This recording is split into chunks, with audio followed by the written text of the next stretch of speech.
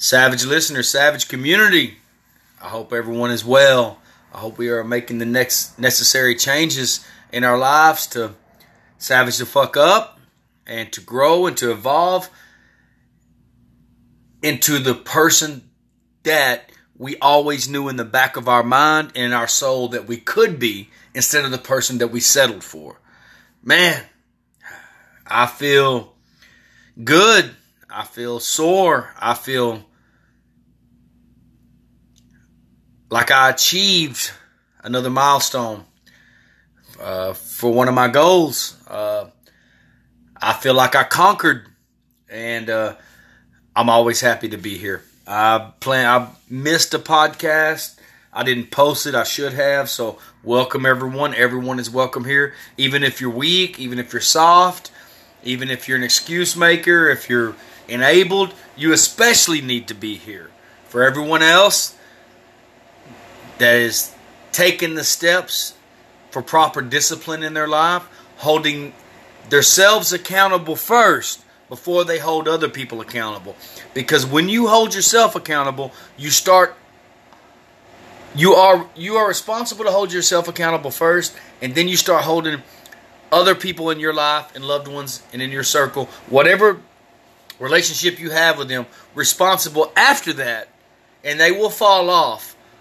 But they're only going to listen to you when you hold yourself accountable and you live through action. So, I live through action. I do that with every fiber of my being to hold myself accountable. I think all of you know that. And to live my life through action.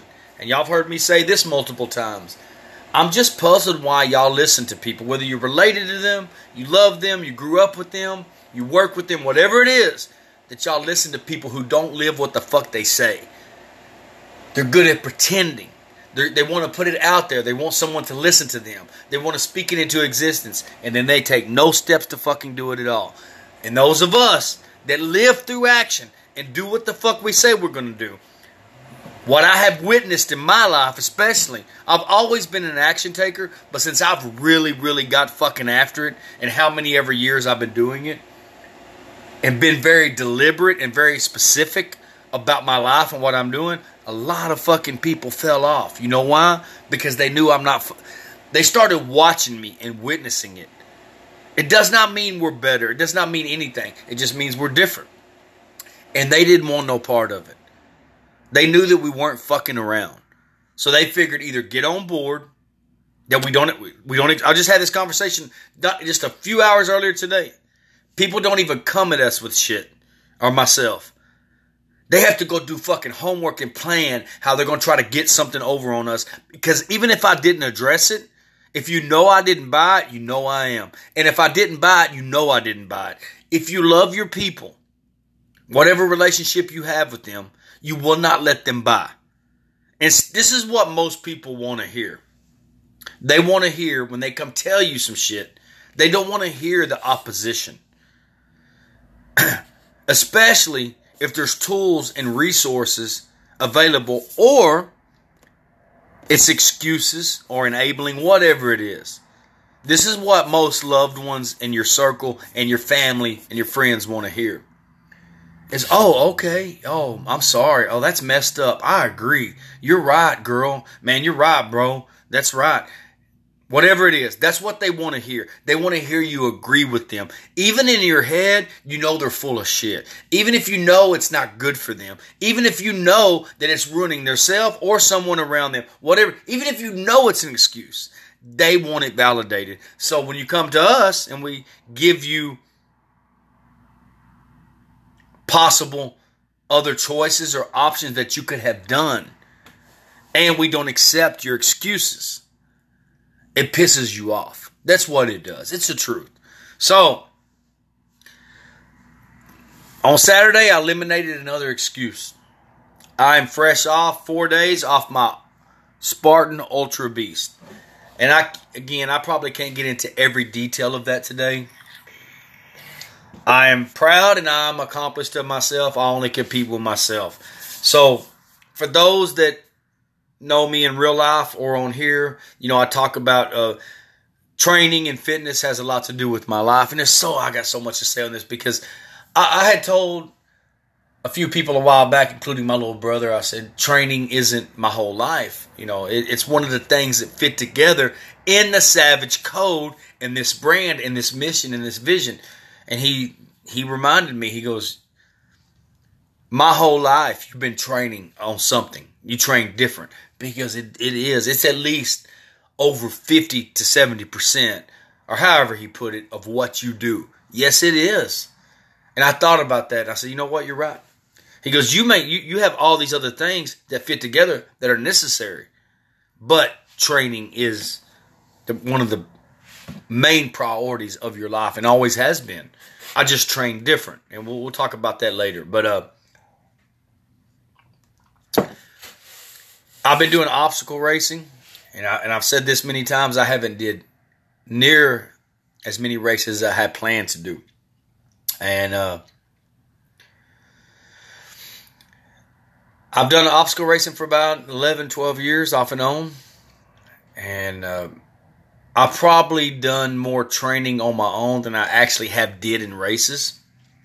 And this year, at the age I'm at, first ever, not super ultras, but I moved into the ultra class. Not just with this Spartan Ultra. I've done 3 ultras this year. I've done the David Goggins 4x4x48 back in March. I did the first installment of my Savage Challenge, which was June. And I don't have everything set in front of me. I can't remember what all that entailed. It took me about 7.5 hours. It was like 26, 27 miles. It had to be a marathon or up. Pull-ups, push-ups, burpees, crunches, whatever it was. And if anybody remembers, I posted that and I talked about it in the podcast. And a video on YouTube as well, and on my brand page. And then this week, I've had this on my list for a while, and I was very intimidated by this race. And the reason I was intimidated by this race is because I know the shape I was in when I completed other races. Now, with saying that, I've done a lot a reasonable amount of other obstacle races, Tough Mudder, smaller ones. Some of them I don't even know if they have them around anymore. Savage Race, Run the Jailbreak, things like that. But when I found Spartan, it was something different. And there's different levels of Spartan, which is, you have the sprint, which is like, I may be saying this wrong. It's like usually 3 to 4 miles. It's usually 10, 15 obstacles. Then you have the super Spartan, usually between 8 and 10. And let me tell you this. I've done some when they say 8 plus. It's been 8.8, and I've done other ones that have been right at 10. That's a super, which is 8 to 10 miles, probably, I guess, 20 obstacles maybe. Something like that, 15 maybe. And then the Beast. The Beast is 15 plus miles, I believe. No, excuse me. It's usually 13 plus miles. And it could be 13.1. Or it could be fucking 15 with 30 obstacles.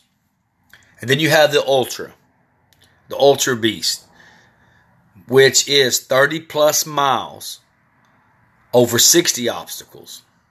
Elevation, terrain, all of that stuff, which all the other races have it too. And in all of these races, when you do not complete an obstacle, it's 30 burpees each one. You know how quick that adds up? If y'all ever done a burpee, you know how much you fucking hate them, because I fucking hate them. I've said this before. There's a reason the only penalty that they initiate in Spartan is burpees. Because why? Because they're fucking effective. 30, not the whole race, 30 each one. So you can imagine, just to say you don't make 5 obstacles or you bypass them for whatever reason. 5, that's 30, 60, now that's 150. I've had races where I've done none. I've had races where I've done about 300. So I wanted to really fit the Ultra in when I was going to give them a trifecta. And I really had it on my list to do it last year. And because of COVID, that stuff got canceled. And in Spartan races, my understanding, if you pay your money, you cannot, if you get the race moved in the same calendar year, not Monday through Friday, January through December, they'll move your race and your fee and you can run another race. If it's not in the same calendar year, you lose your money. And they do that so they can pay their people. You know, the volunteers, man, they're out there for hours. They need to eat. They need stuff. And it costs money. And when I discovered that, I was like, I'm not going to trip about it. I get that. You know, these people don't have to be out here. But when I missed it last year because of COVID, I was like, I'm not going to do that fucking ultra and then not get a trifecta, this is where I fucked up. I'll get into that in another podcast, probably. 3 races in one calendar year, but they have to be 3 different ones. Twice I fucked it up and did 3 races in one year, but I did 2 of the same races. Not fucking paying attention, not doing my homework. That's on me. Then I was talking to some other fucking savage animals that do Ironmans and fucking some of the most brutal trail racing on the planet. And we was kind of talking in our running group, and it was like, hey, you know what? Either way, man, it's on your list. No excuses. Get it out of the way. And I said, you know what? That's fucking true. So I decided to get it out of the way. And I knew this race was going to be long. I had no expectations. I judged it off of my previous races. Up until this point, I had done 48 miles back in March, but it was 4 miles every 4 hours for 48 hours. I've done a couple of marathons, regular running, road running, just running, and a handful of half marathons, thing like that over the years. But as far as trail running, or just running in general, my longest race had been a little over 26 miles, like 27. My longest ultra had been 48 with no obstacles, resting every 4 hours. And I had a couple of marathons and a handful of half marathons. Trail racing, my longest had been a little bit under 18.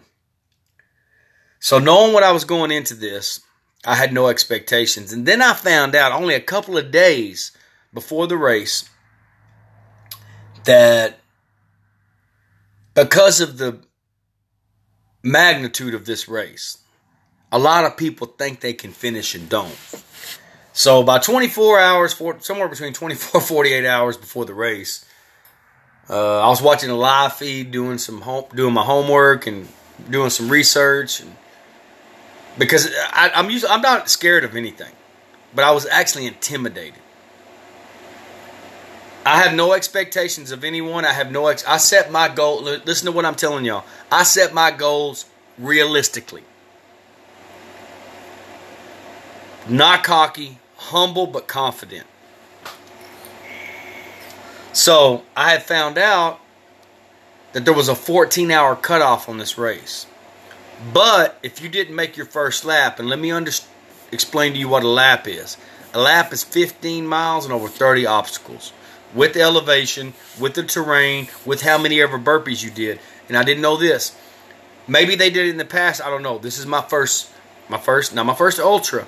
It's my first Spartan ultra. Spartan Ultra Beast. Then on some of them, they don't have burpees. They have penalty laps. Give or take, I think each penalty lap is like 200 or 300 meters. So that adds to your time as well. So if you do not make your halfway point, let's say my start time was 7 a.m. in the morning. On the ultra, because it's so long, they only have a few start times, which is like 5:30 for the elite sponsored. Then you have like between 6 and 7 is the age group. And then you have after 7, which is me, open. I ran open. I'm not ashamed of that at all. Hey, I'm out there doing what a lot of other motherfuckers ain't doing. I keep it within my expectations, and I move up the ranks as I think I'm ready. And if I'm not ready, sometimes I jump anyway on whatever I do. But I have to have myself mentally ready before, like I did this. Before this, I've probably done 4, I may be wrong about this. I've done 2 sprints. I've done 4 or 5 supers. And I've done 1 or 2 beasts and then this one. Let me tell you why I stayed at super so long. Let me back up. I always had in my head, look, when I was younger, a teenager, even up to my early 20s, I was a sprinter. I fucking hated distance. I never thought I'd be a runner, much less moving into ultra endurance running. That's unfathomable to me, especially at my age. I ran for years before I ever entered anything. Why? I don't know. I think Spartan didn't come out till about 2010 or 11. Somewhere in there. I have to check that. My first Spartan race was 2013. But my first obstacle race was 2010. It was like a 5K and like 10, 12 obstacles. And when I ran through the course pretty quick, I was like, I need to continue. I mean, at that time, I was already 35, 36, maybe 37, something like that. And I thought, what if I'd have found this when I was younger? Not that people always get into this. Well, this guy's this age. Just look, the whole thing about this is running your own race and competing with yourself, not other people. So I've had it in my mind that I was an 8 or 10 mile runner, that I didn't need to go past that was my threshold. And as long as I believed that and told myself that, I didn't go past that. I think I actually tried the super first. Well, hold on. Yeah, the super first. I may be telling this wrong. It's been over 10 years. It's been close to 10 years. So I think I did the sprint. Felt very confident years ago, 2013. Then I was like, you know what? I was all the way in Austin, drove down here, did all that, and that race was over quick. So I did 3 or 4 straight supers after that. The only reason I did another sprint again was a couple of years ago when I did the Beast. My daughter had signed up, and I wanted to go, and I was telling her, I think the sprint's going to be too easy for you. But she wanted to get her feet wet, so I said, I tell you what, to do it with you, I'll sign up for the Beast. They always do the harder races the day before, which y'all understand that, right? If you sign up for 2 races, you're going to do the more difficult one on the first day because you don't want to get fucked up and have an injury on a small race and fuck you up for the challenge you've really been training for. So I signed up for the Beast and the sprint back to back. So I had to do the Beast on Saturday. Well, about a week before that, my daughter found out she was pregnant with her first baby. We were already signed up. So to me, I wasn't going to not do it. So I got done a couple years ago, 2019, did the Beast, got home, got my shit together, got back up the next day and went and did the sprint. I felt good. I felt like shit the first day. Felt okay the second day. The third day at home, I ended up almost getting pneumonia, got the fucking flu, was sick. But of course, I didn't do in that sprint the same as I did when I only did the sprint. The point I'm making is, as long as I told myself that I could not go past 8 or 10 miles, then I did not go past 8 or 10 miles. And I thought to myself, man, I've ran further than that a lot of times. Why can't I do a longer race? So, excuse me, first glass of wine tonight. Feels good. And to let y'all know, when I get in another podcast, when I get into my training and my eating habits and all that, I did not cut out wine the whole time training for the ultra. No, I didn't. People say no alcohol, 75 hard, whatever. That's good. It's to let you know. Am I disciplined enough to do it? Sure. I just don't feel a need to. So what I did was I cut out my beer. I like beer and wine, no liquor. I cut out beer because beer's heavy on me. So you see how I did that? I still drank wine the whole time. I just kept it in moderation. I experimented, and I'll get into that later, with my training and the 75 hard, just to show that 75 hard. Love everything that Andy does. I follow him religiously. He's a fucking animal. I love his story. For me, that challenge is just not that hard. It's not. And I've said this before, that when I get my code done, I think it will be more difficult. Not saying that dude and anybody that does it can't do more difficult shit. There's a lot more people that can do more difficult shit than me. But there's more that cannot. So I experimented with it for a while. Went no alcohol. And I said, you know what? I'm going to go back to wine and no beer. I feel like this is irrelevant. So I'll get into that later. So, getting back to that, I found out on the Thursday before the race, there was a 14-hour cutoff. But if you did not make your first loop, like I said, 15 miles, 30, 35 obstacles. Elevation, the terrain, the altitude. Not a lot of altitude, not as much as I thought, but just the whole thing. So you're at 15 plus miles, 30 some obstacles. How many ever burpees you've done, and how many ever penalty laps. I have to go back and look. I guess by that time, the first round, I done a little over 15 miles and some change, and 30 plus obstacles. I bypassed some, and I say this. I went straight to the burpees or penalty lap like I've been doing since 2018. It's on me because I know that I have an injury. That this is not like me hurting my back 3 weeks, 2.5 weeks before this race, doing a routine shit I do at work, which I do all the time, and threw my fucking back out, which affected my training. So that got in my head too. I know I got a slight hernia, I'm assuming, or a tear. So there's things that I usually would dominate that I have to totally bypass because I didn't want to get in the race and fucking get out there and get macho and fuck myself up and not finish. So the option is, I know I can do burpees and I can get by on them. So I had to bypass some. I've been doing that for a while. I'm very clear about that. So if you don't make your first loop, the 15-mile loop, the 30-some obstacles, again, I started at 7. If I did not make it between 1:30 and 2 o'clock, then I did not get to continue the race. And what they say is, a lot of people say, well, I'll run faster, I'll do better the second lap.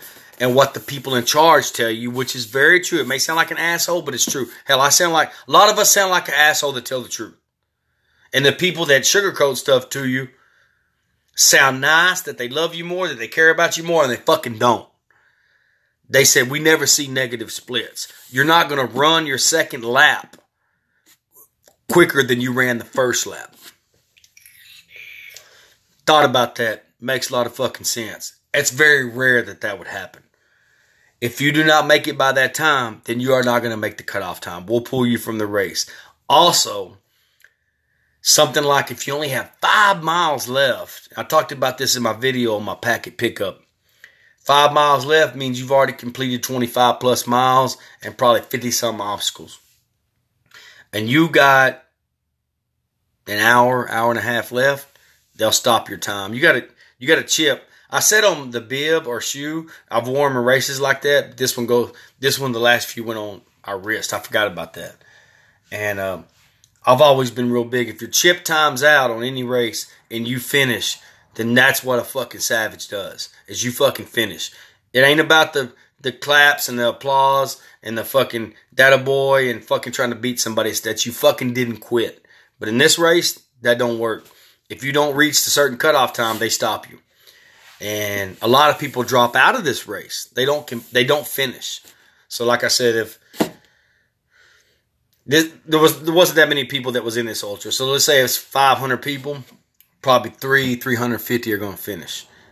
I'm using those numbers. I'm just making those up, okay? It has less than a 50% finish rate. Less than 50%. Now, it's in the 40s, but 50% or less do not finish this race. They either tap out, they get injured, or they can't finish. They can't get within the time parameters. So, I told my family, and my family only, my goal. I looked at it realistically. I looked at how I ran my other races. And I told them, hey, it's probably going to take me about 13 hours. And I'm just talking about this honestly. Again, I want to make this clear. There's sponsored racers, there's elite. There's people who beat me by a couple of hours. I'm not racing them. I was making my own goal. So, I changed up my training methods for this race, especially with my back injury. And I want to get into that in the next podcast. I would like to explain that to y'all for the ones that care and that want to reach out to me. And I'm gonna talk about this later too, which is, hey, at any level you want to savage up your life, I'm willing to help. I'm willing to get you started. I'm willing to initiate it. Doesn't cost you anything. If you want some of this fucking discipline, you want to fucking, on any level, whether it be your personal life, whether it be fucking addiction, whether it be being lazy, whether it be your fucking job, your fucking relationship, or it's fucking, I feel like, I've been a personal trainer off and on for years, but I don't train anybody right now because I'm focusing on what I'm about to embark on, and I will talk about that in another podcast of what I'm about to say, which is after this ultra, I'm not going to do Spartan for a couple of years because I'm about to embark on a task that's going to take me 2 years to get mentally ready. And I'm not going to discuss that right now. So I'm not going to do Spartan. Any level you want help from me, I'll help you get started. But I'm not going to hold your hand. I'm not going to babysit you. Nobody's going to be there. Nobody's going to save you. You got to do it your goddamn self. If you want help from me after that, then yes, of course. This is my business. This is my brand. I'll help you get started for free. But if you want me to take you the steps along the way, then of course I have to get paid for my time. I'm not in a position to do everything for free because I live on humble resources and I have to pay my bills. So it's reasonable, and I'm sure some of y'all, you'd like to hire David Goggins or somebody, but believe me, one, you can't afford a Goggins, and two, you ain't going to do what Goggins wants you to do because he's not going to consider that you've been sitting on the fucking couch for fucking 5 years. He's not. I'm a reasonable, understanding, patient man until I'm not. So anyone that wants to reach out to me for that, y'all let me know. So let me get back to that. I set my family as a goal for 13 hours. I told them I need to make my first loop by 6.5. I looked at it realistically, logically. Told my mamacita and had my oldest granddaughter there. Man, I was glad she was there. No doubt my daughter and if my other grandkids are not old enough, that she would have been there. She was gone on vacation. She was with me at my last race. So that's my support team. And I'll talk about support in another podcast. And I talk about support a lot because it's fucking important, and not because I expect anybody to support that don't want to on any level. Whatever it is. It's like I like to let motherfuckers know that the people you think are support you don't. The support I have is all I fucking need. I don't need anybody. Anybody else is extra. You don't need the people you think you do. So, I set my goal for 13 hours. And what I did was I told them I need to make my first loop. If my cutoff time is between 1:30 and 2, I need to make it by 1. So I started the race at 7. I think officially it was like 7:07, 7:10. So I told them I'm probably going to come through about 1 o'clock. That's 6 hours. So what I did was I gave myself 30 minutes under the cutoff. Does that sound reasonable to y'all? Because I never done this kind of race. I've done plenty of Spartans, but never done this kind of race. I didn't know what to expect. Anything can happen out there. Turn a fucking ankle, fucking fall down, get fucked up on a challenge, anything. And I said, but I need you to be out there around 12 o'clock, between 12 and 1. Y'all take a nap, go back to the truck, sit in the chairs, enjoy the festivities, whatever you want to do. But around 12, I'm not going to be there at 12, but I need you out there because I don't know, within that hour, she asked me, is that how long is that realistic, babe? I said 5.5 to 6 hours, but I need you out there that whole hour. Well, about 10:45, I was peaking the crest of I ain't going to say big mountains, but the mountain range for what it was a couple thousand feet, whatever it was, a few thousand feet. I could see where we started at. When you can see the starting point, that means you're getting close. And I was like, no fucking way. We got to be taking another loop, going another trail, because there's no way we're that close. And at that point, at the water and aid stations, I didn't want to ask any questions because it fucks with you mentally. I already had the cutoff times and the parameters in my head already, and I was thinking about my injuries, and that was enough to deal with. My only goal is to finish and not let my people down, and not let myself down. So, I got the last water station, drank pickle juice, caught a cramp, rubbed it out, trotted a little bit, got through it. Then I started hearing the cheers. I started hearing people. I started smelling the smoke. The smoke is where you finish at. You jump across the fire, logs and stuff. They take your picture at the finish line, whatever. Because of that, the reason being because the people that were doing the beast did the first lap with us.